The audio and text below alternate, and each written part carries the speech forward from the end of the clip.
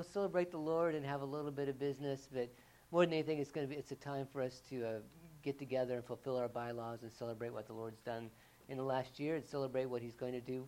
And then we'll have, right after the meeting, we'll have a potluck right next door. So make sure and bring enough for you and one more. So that way there'll be plenty of food, and we'll just have a good time and celebrate together. And one other thing, this is more of kind of a toss it out to you, and just we're kind of taking a poll, if you will. Victor, who most of you all met when the mission team was here, is looking at doing a New York City mission. It's about a week. It's like December the 28th through January the 2nd at NYSUM. And for us, it wouldn't be nearly as much because we could just drive down.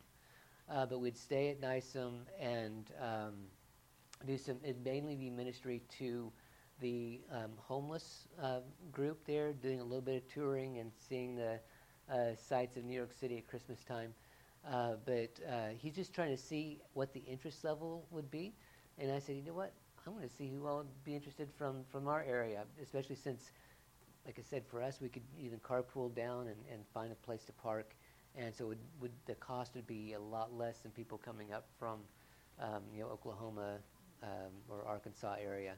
So if you would like to, like I said, I don't know prices. I don't know anything. So this isn't signing your name in blood and saying, I'm going to be there for sure, count me in. I'm filling up my tank with gas. Okay? But if that's something that would interest you and say, yeah, I'd like to just find out more information on going down there, spending about a week staying at the NYSUM. NYSUM is New York School of Urban Ministry. Did I get it right? And they're great people. We met a couple of them, and they do a lot of. They have a food truck now that they take hot meals to the homeless, and as well as some other necessary items. So that's probably most of the things that we'd be doing is just giving out meals and ministering to their needs, spiritual needs as well as physical needs. And just showing them that they're loved and cared about, which is huge. So, gentlemen, before we go any further, can I get you guys to come? We'll bless and take the offering. Rejoice that the Lord is what He's given to us and for us. Lord, thank you so much for providing for all of our needs. Financially, emotionally, physically, spiritually. Lord, we get to give back. We get to give back joyfully just a little bit of what you've supplied all of. So thank you so much. I pray you bless the gift and the giver. And Lord, as we move on in the service and hear your word, Lord, I pray that you will open our hearts and our minds to hear not from a preacher, but to hear from you, hear from your Spirit. In Jesus' name, amen. And speaking of NYSUM, Karis is going to share a little bit before I preach on what she kind of got out of the mission trip, what the Lord did in her. You need this over here? Not necessarily. Okay, I'll let you do it. I need a mic, though.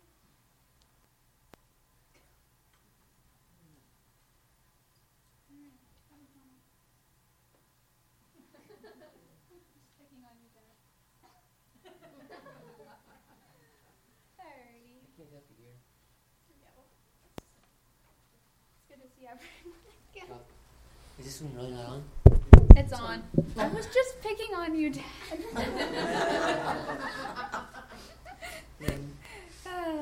So, all of you know, a few weeks ago that Kaylin and I went on a missions trip. First, the missions team came here, and a lot of you were there at some of the different events, church on Sunday. But Kaylin and I went on to New York City and also ministered there. And I went into the trip with no expectations. I had no clue what it was going to be like. I didn't know what God was going to do. So I just said, whatever. I just was like, whatever God does, He does. I'm not expecting one thing in particular. And that actually really helped me in the course of the trip, because God could do what he wanted to do in my life without me saying, oh, this is what I'm expecting him to do. And through that, God really, he worked in my life for healing, encountering him, and preparing for the work he has for me in the future. It's kind of like a college prep trip. That's what I called it. So it started with church on Sunday. And when you all were here, and after the service, there was a really powerful time of prayer. And God really worked in my heart and started showing me what he was going to start doing through the trip. I felt his presence. That's all I can say about that time. Move forward, and for the performances at the Camp Meeting Association, and when we went up to Oliver's up Wyndham, and I really started these little things. I'd be praying for someone, and God would drop a word into my heart. Or I would see someone, I'd say, oh, I need to go talk to them. Just little things. And God really started showing me, okay, I'm actually working in your life. Because prior to that, I hadn't seen a lot of the effects of his working. I had known that he was there. I'd learned to trust him, but I hadn't seen a lot of... So God really started working and showing me, okay, I'm going to start using you more than you thought. So when we got to New York, I started really working in prayer. God started, the first night we were there, we were outside of Madison Square Garden in Penn Station. And I was just praying, but more like a silent kind of prayer. And God gave me a vision. And it was the first time that it ever happened to me. God was really, he was starting to say, okay, I'm taking you deeper. But all this was preparation for the last day of the trip. When we went to Staten Island, and we went to a place that was the gates of evil in that area. And they had prepared us ahead, and they had told us that's where we were going. We were spiritually attacked while we were there. But I was prepared in the course of the trip. God prepared me to pray and just to be able to speak into that situation. And so throughout that time we were there, I was just fighting and praying protection and against the forces of evil in the area. And I felt, in the spiritual realm, I felt God start to move and things start to change in that area. One of the most interesting things that happened was during both of we performed twice there. During both performances, people were starting to get hurt. Never gotten hurt, but people were getting hurt. Like when they fell or whatever. And we recognized that was the devil trying to stop us. So during the second performance, I was doing my dance as a cat, and I come in and I do a cartwheel into a split. Right before that, I heard God say, you're going to get hurt if you do the cartwheel. Very clearly.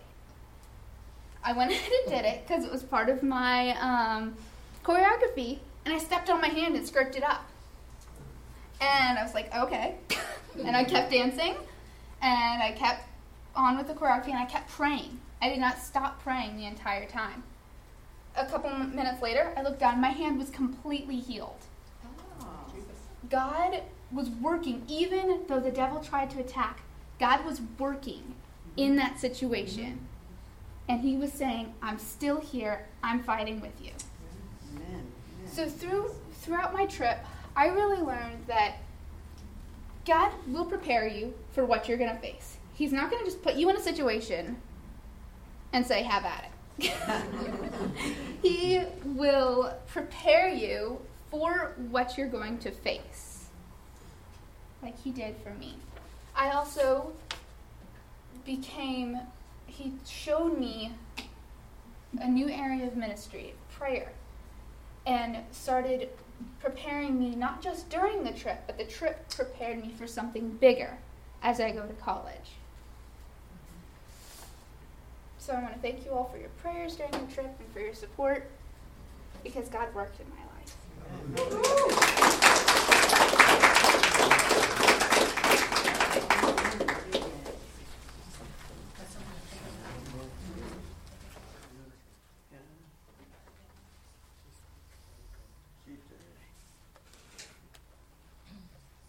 Karis. Wait, am I on? I pushed the button. It didn't. All right, if you would find Nehemiah in your Bibles, Nehemiah chapter number 8. Comes right after Ezra. Ezra, Nehemiah, Esther, Job.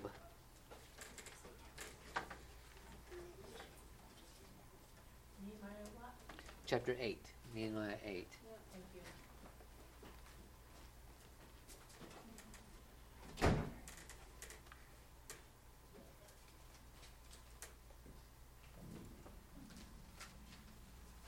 right, give everybody just a minute to get there.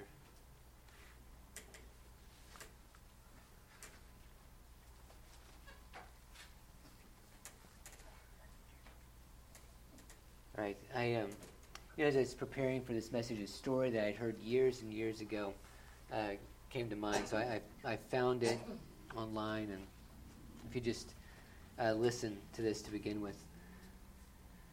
This is by Francie Baltazar Schwartz. So Jerry was the kind of guy you loved to hate. He was always in a good mood and always had something positive to say. When someone would ask him how he was doing, he would reply, "If I were any better, I'd be twins." He was a unique manager because he had several waiters. He was in the restaurant industry. He had several waiters who had followed him around from restaurant to restaurant. The reason the waiters followed Jerry was because of his attitude. He was a natural motivator. If an employee was having a bad day, Jerry was there telling the employee how to look on the positive side of the situation. Seeing this style really made me curious, so one day I went up to Jerry and asked him, I don't get it. You can't be a positive person all of the time. How do you do it? Jerry replied, "Each morning I wake up and say to myself, Jerry, you have two choices today. You can choose to be in a good mood, or you can choose to be in a bad mood. I choose to be in a good mood. Each time something bad happens, I can choose to be a victim, or I can choose to learn from it. I choose to learn from it. Every time someone comes to me complaining, I can choose to accept their complaining, or I can point out the positive side of life. I choose the positive side of life." "Yeah, right. It's not that easy," I protested. "Yes, it is," Jerry said. "Life is all about choices. When you cut away all the junk, every situation is a choice. You choose how you react to situations. You choose how people will affect your mood. You choose to be in a good mood or a bad mood. The bottom line, it's your choice how you live life." I reflected on what Jerry said. Soon thereafter, I left the restaurant industry to start my own business. We lost touch, but often thought about him when I made a choice about life instead of reacting to it. Several years later, I heard that Jerry did something you're never supposed to do in the restaurant business. He left the back door open one morning and was held up at gunpoint by 3 armed robbers. While trying to open the safe, his hand, shaking from nervousness, slipped off the combination. The robbers panicked and shot him. Luckily, Jerry was found relatively quickly and rushed to the local trauma center. After 18 hours of surgery and weeks of intensive care, Jerry was released from the hospital with fragments of the bullets still in his body. I saw Jerry about 6 months after the accident. When I asked him how he was, he replied, "If I were any better, I'd be twins. Want to see my scars?"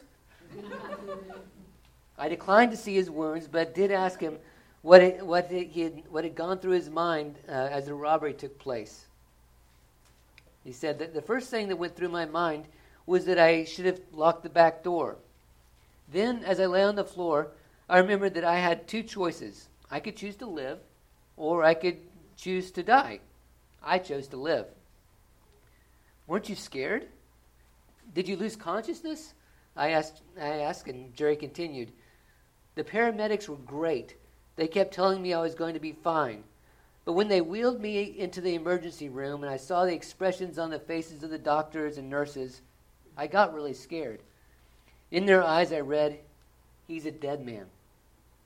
I knew I needed to take action." "What'd you do?" I asked. "Well, there was a big burly nurse shouting questions at me," said Jerry. "She asked if I was allergic to anything." "Yes," I replied.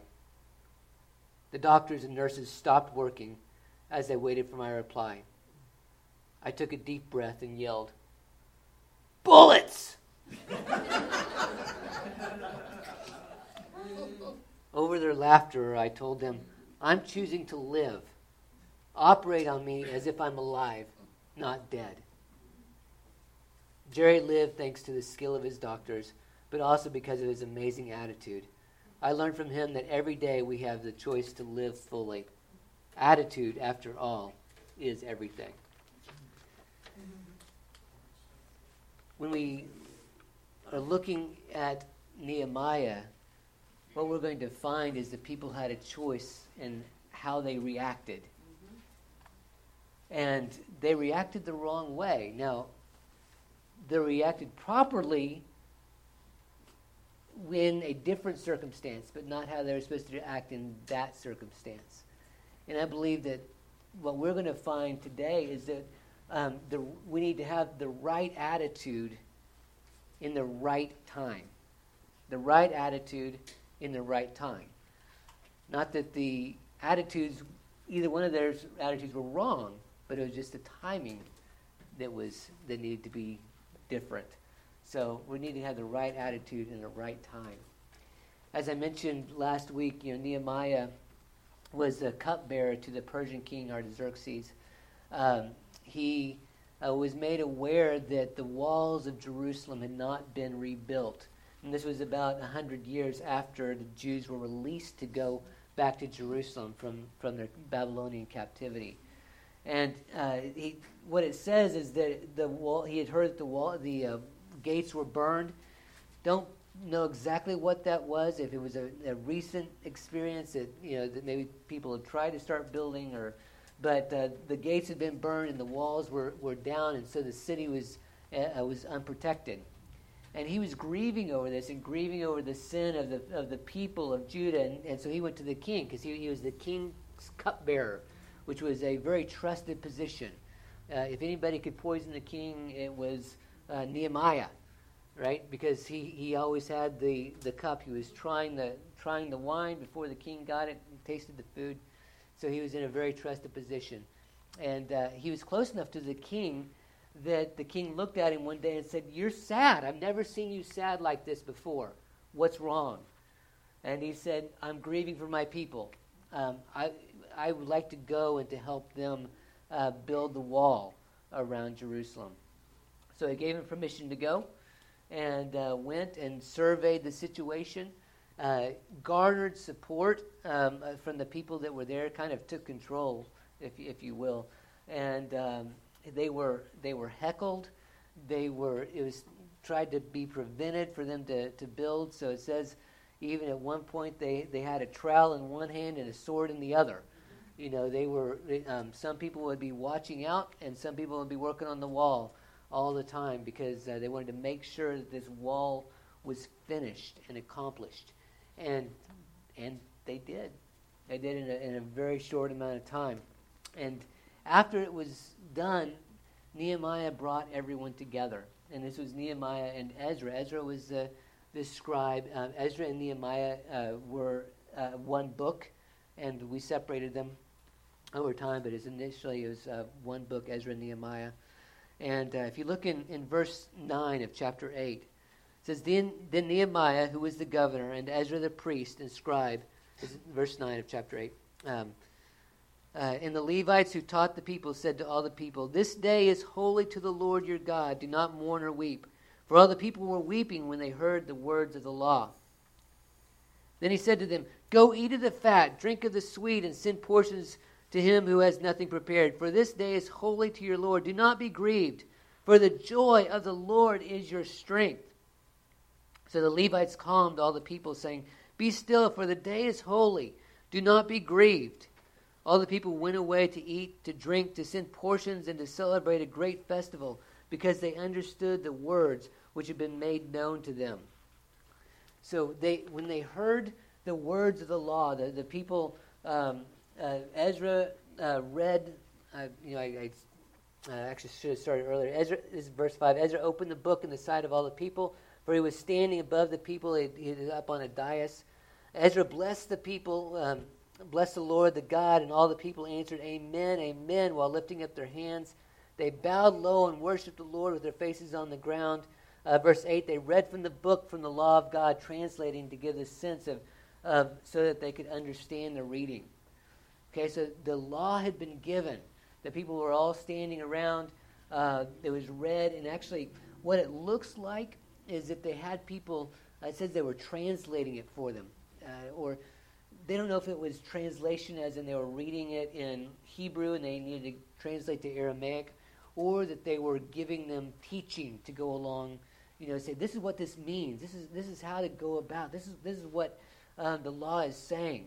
But they had people that were going and teaching the people at the same time as the law was read. And so they heard the law, and all of a sudden the people are grieved. They're brokenhearted because they realize what God had been telling them to do, and they had not done it. Not only them, but their fathers in the faith. They realized that the law had gone forth and that they had been sent to Babylon because they had broken the law of God. They had idols, and they had not followed what God had said, and they had not followed everything completely, and so God sent them to Babylon. And here the people are brokenhearted and having a good response, right? Being grieved because they're hearing the law of the Lord. By the way, anybody here read the Bible and you get grieved? You really feel like you need to repent? Can I just say we should all have that reaction more? I'm guilty as everybody. I read through and I don't oftentimes get to a point that I go, boy, that hurt. But we should. We should, because God is holy, holy, holy, and He's given a holy book that shows us how we should live. And we often don't do it. And we should have the same reaction. But you notice they were having the wrong reaction. Good reaction, but the wrong time. And they said, no, don't be grieved. This is not the time to be grieved. And as I pointed out last week, this was at the time of Rosh Hashanah. So Rosh Hashanah is the Feast of Trumpets. It's the Jewish festivals are a little bit different. If you notice, so Rosh Hashanah is head or top of the year. Okay, so this is the first of the year, which happens on the first of the seventh month. Go figure. I can't figure it out. They have different. It's basically the first part of the agricultural season. Okay, they have kind of a civil calendar. They have an agricultural calendar. They have a liturgical calendar. So for one of the calendars, this is the top of the year. Okay, it's kind of the agricultural calendar. It's the first of the year that you celebrate. Okay, so it is supposed to be a celebratory feast. It's supposed to be a time of celebration to the Lord. It's supposed to be the time when the trumpets sound and they give glory and praise to God. They share their food. They go out and realize, and this is the scripture that people grasp hold on so many times. It's the joy of the Lord is your strength. Which, by the way, I had a friend years ago. It stuck with me since I was in high school.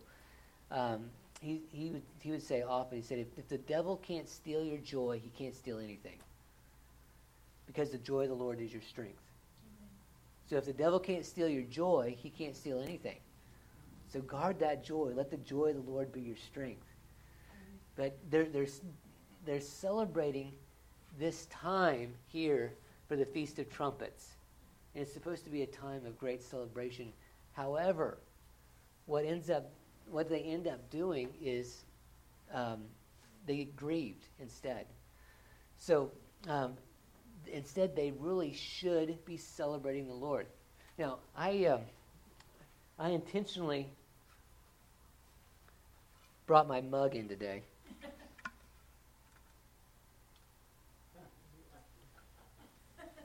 If you don't know, and you probably do, I like University of Oklahoma football. What is that? I am a fan for the University of Oklahoma football team. And I don't know why in the world we go so crazy about a leather-bound balloon and a bunch of guys that are in tights and shoulder pads. But can I tell you, when the University of Oklahoma is on the field, if I can get it on TV, I'm watching. And if I'm not watching on TV, I've got it. I'm trying to listen to it. And if all else fails, I record it and I watch it later. Right? I mean, I'm calling my dad. Hey, Dad, did you see that play? You know, we're talking during the game, where we're texting back and forth. If we get a pick six, you know what a pick six is? You know, they intercept the ball and they start running back. Let me tell you, I jump up and down. Right? I mean, I am hooting and hollering. I'm jumping up and down. I'm shaking my fist. I'm saying, go, go. I'm yelling for these guys in white tights and shoulder pads chasing after a leather-bound balloon. But how much do we celebrate the creator of the universe?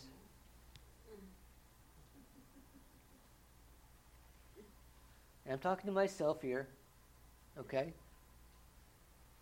Do we jump up and down for God? Do we run around the room and go crazy? I go crazy with football.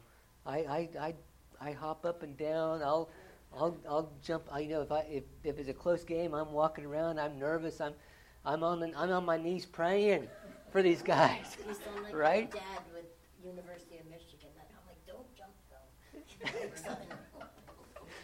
though. Okay?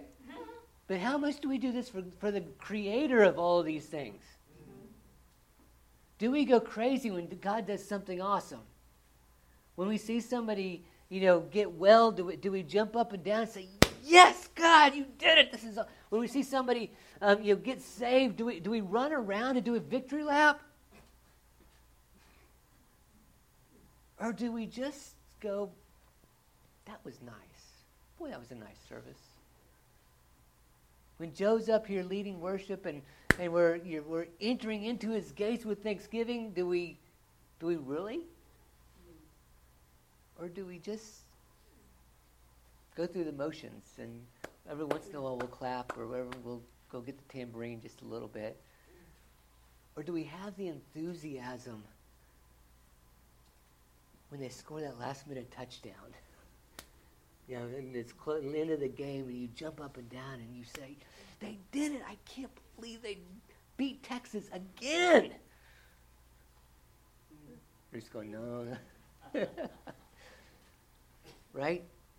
So are we celebrating the Lord? And are we celebrating Him at the right time? If you look further, the next part, it's the Feast of Booths. So in between Rosh Hashanah, you've got Yom Kippur, which is the holiest day.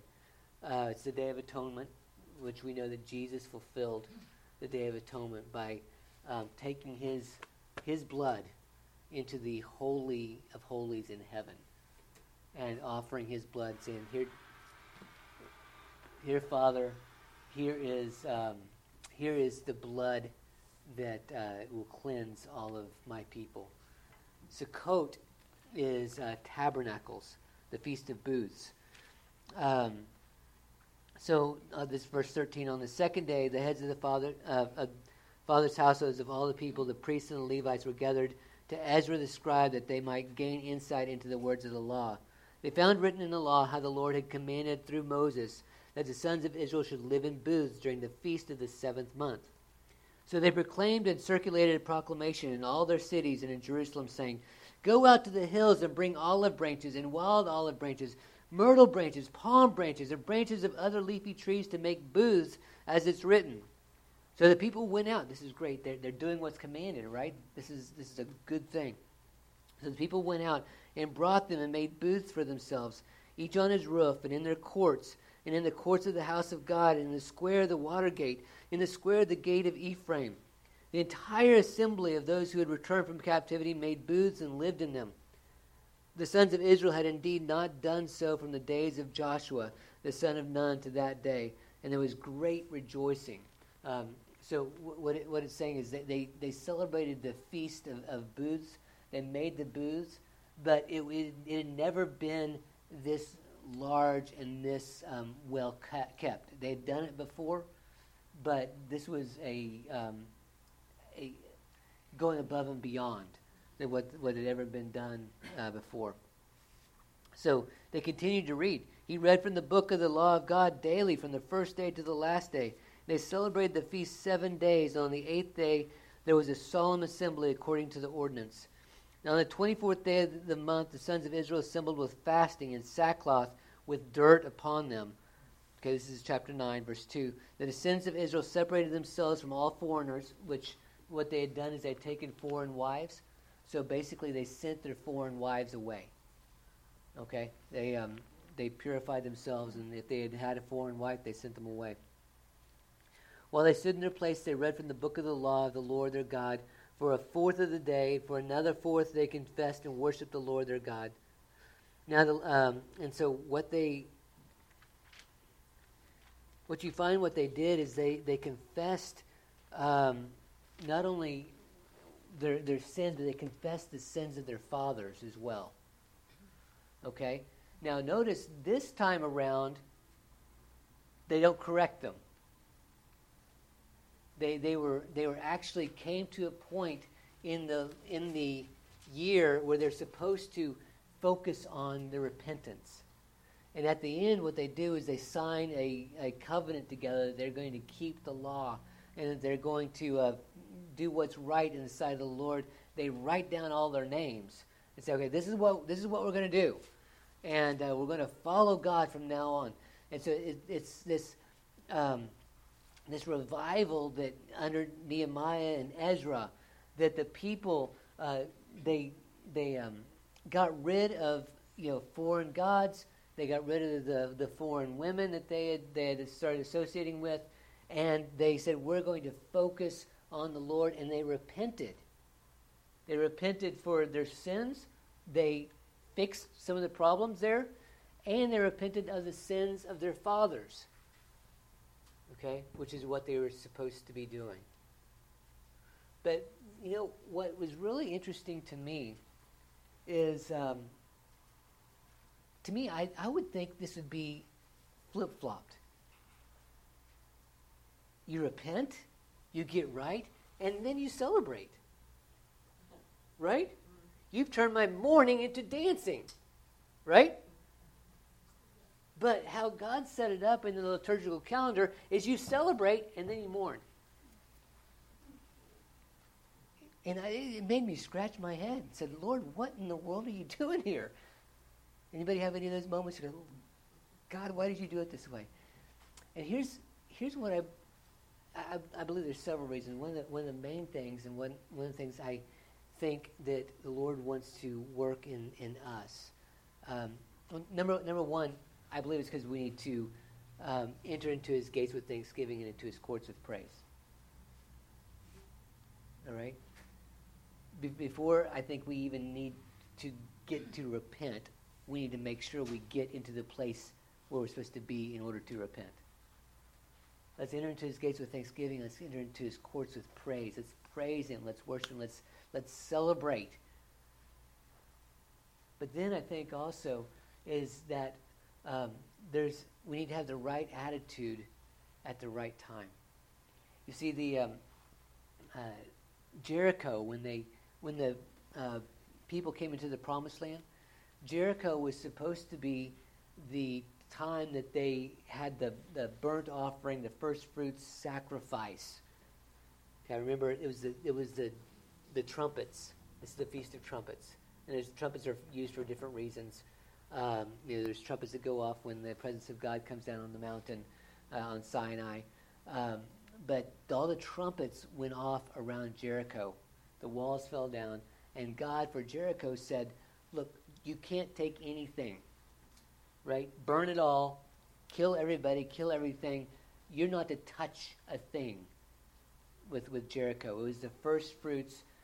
It's all belonged to God. That's it. All right? But they were supposed to celebrate there and give God all of the glory and all of the offering. They didn't, but that's what the trumpets, there's supposed to be a celebration. But what oftentimes can happen is when you see this great and mighty victory, you tend to think, hey, look what I did.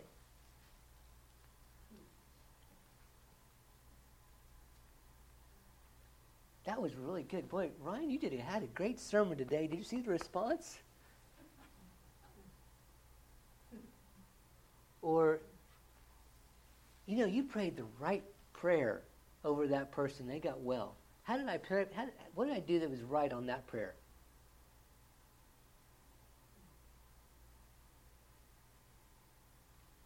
You see, we end up having this, even just a little bit of look at what I did. Even if it's not in front of everybody, it's this, hey, I did something right to make this happen. And so we need to celebrate, but we also need to always keep in mind, that's where the repentance comes in. That's where I think the repentance comes right on the heels of the celebration. Is because we always have to keep in mind and keep in front of us that we are not perfect. And it's not about us. And it's not about what we do. And it's not about any of our good works. It's not about how you pray for someone or how you preach or how you share the gospel or how you do this or that, because God can work through a mute donkey. All right? He doesn't need you. He wants you, right? But he doesn't need your good works. He can do it through anybody, any way he wants to. Right? And I have to remind myself of that. He can preach through a mute donkey. He doesn't need you. Right? So we need to always keep in front of us that it's not about us. That's why we celebrate what God has done. But we always keep in check and keep in balance that it's that time that we need to make sure that we're in the right spot. They're always saying, okay, is there anything that I need to repent of? Is there anything that's hard in my heart? Is there anything that I've done that could offend the Lord? Is there something that I have against somebody, or is there something that I need to go and ask somebody forgiveness for? There's something so we always need to look and see. Not that we are dwelling on the sin, but we're dwelling on the fact that God is holy, and we need to make sure that we're always checking in with Him. Lord, is there anything that's between you and me that's keeping me from getting closer to you? Because when things happen that are good, is a lot of times the entrance that we have to something that's bad. Oftentimes we think it's all the bad things to it, and bad things, you can get into bad stuff really easily. But oftentimes it's even the things that happen that are good that are an entranceway for us to get into other things. And you see that time and time again with people who get into power, whether that's in the church or whether that's in government or whether it's in business.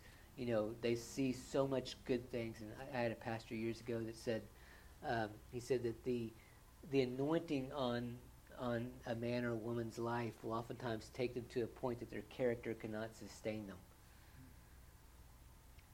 And so it's the good things that we need to celebrate, but we need to keep in check and make sure that our hearts are always right in the good.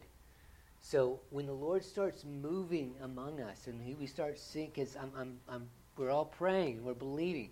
When we start seeing people come to know the Lord, when we start seeing people, healed and set free and delivered, and people walk in here, on crutches and walk out without them, we need to celebrate that.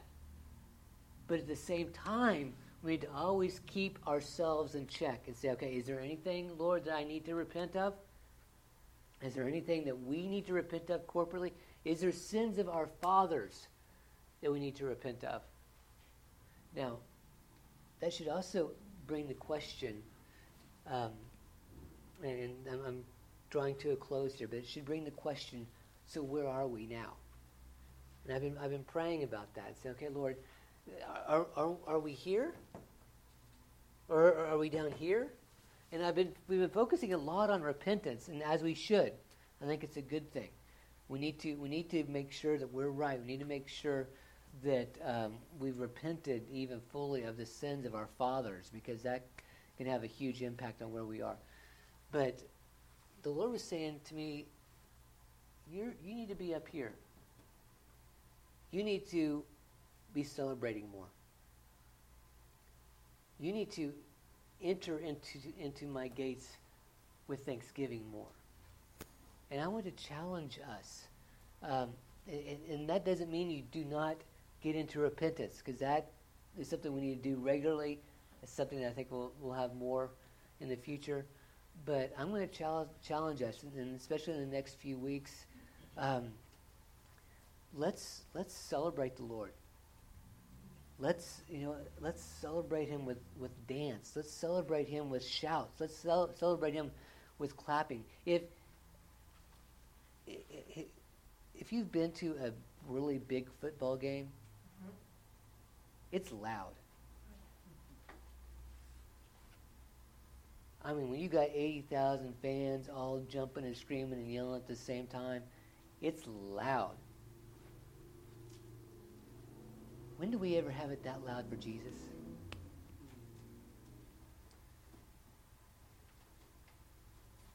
I want us to have the biggest rejoicing party for Jesus that anybody's ever seen. Bigger than a touchdown, bigger than a grand slam. Of course, Boston knows really a lot about that recently. I don't know if you saw Boston gave up an inside the park grand slam the other night. It was painful to watch. But bigger than that is Jesus, right? Are we celebrating enough? Let's celebrate Him. Let's celebrate Him with all we've got, with all the energy we have. And I'm talking to me, okay? So you can say, okay, things are at the pastor. If I'm celebrating more for the Sooners than I am for Jesus, something's wrong. I got my priorities a little bit out of whack, and I'm telling you, I've oftentimes celebrated more for OU. Okay, I don't give them glory, and I don't give them any. But boy, I celebrate. We need to celebrate for Jesus. Amen. In the same level that we celebrate for anything else. All right, so I'm going to just challenge you. Let's do that. And if there's something in us that's keeping us from doing that, and a lot of times it's fear of what is somebody else going to think if I do. Let's get rid of it. And let's do it anyway. I'll end with this. I heard a preacher years and years ago. I was in high school, and he was about to take up the offering. And he said, if the devil's telling you not to give, he said, just say, you quit it or I'll double it. And he said, that'll put a stop to it. If the devil's telling you, hey, don't do X, Y, and Z, don't jump up and down, don't shout, don't clap, don't run around, don't dance, just tell him, quit it or I'll double it.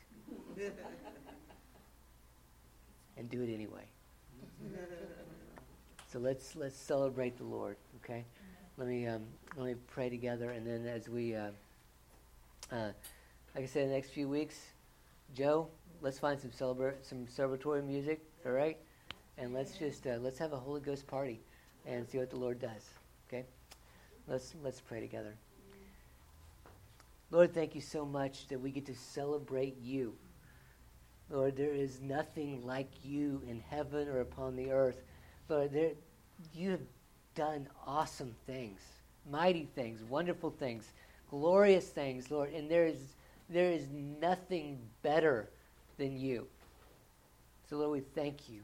Lord, I pray right now that if there's anything that is keeping us from celebrating you in any way, if there's any sin, if there's any fear, if there's any whatever it might be, Lord, show us what that is and help us to get that taken care of, either to cast it out or quit it or repent of it, Lord. But we need to be running up and down your courts and celebrating you with everything, every fiber of our being. So, Lord, I pray that you'll help us to do that. And as we do, Lord, I'm asking you to be faithful to your word. I know you don't need me to ask you. You are faithful to your word. But, Lord, your word says that you dwell in the midst of the praises of your people. Come be with us. As we celebrate you, come and be with us and send your angels to celebrate. Send your angels to sing with us and to dance with us. Be with us by your Spirit. Let us go into your courts, your gates with thanksgiving, your courts with praise, Lord, as we celebrate and praise and just wear ourselves out from worship. Lord, show up, please, as you said you will. So, Lord, I bless each person here. I bless them, their families, Lord, with every good and perfect gift. Lord, financial blessing and blessing upon their health and their life and their strength. Blessing for travel. Lord, that your grace and your mercy and your love would be upon them. Lord, I pray that you'll bring healing to all those who need it. In Jesus' name.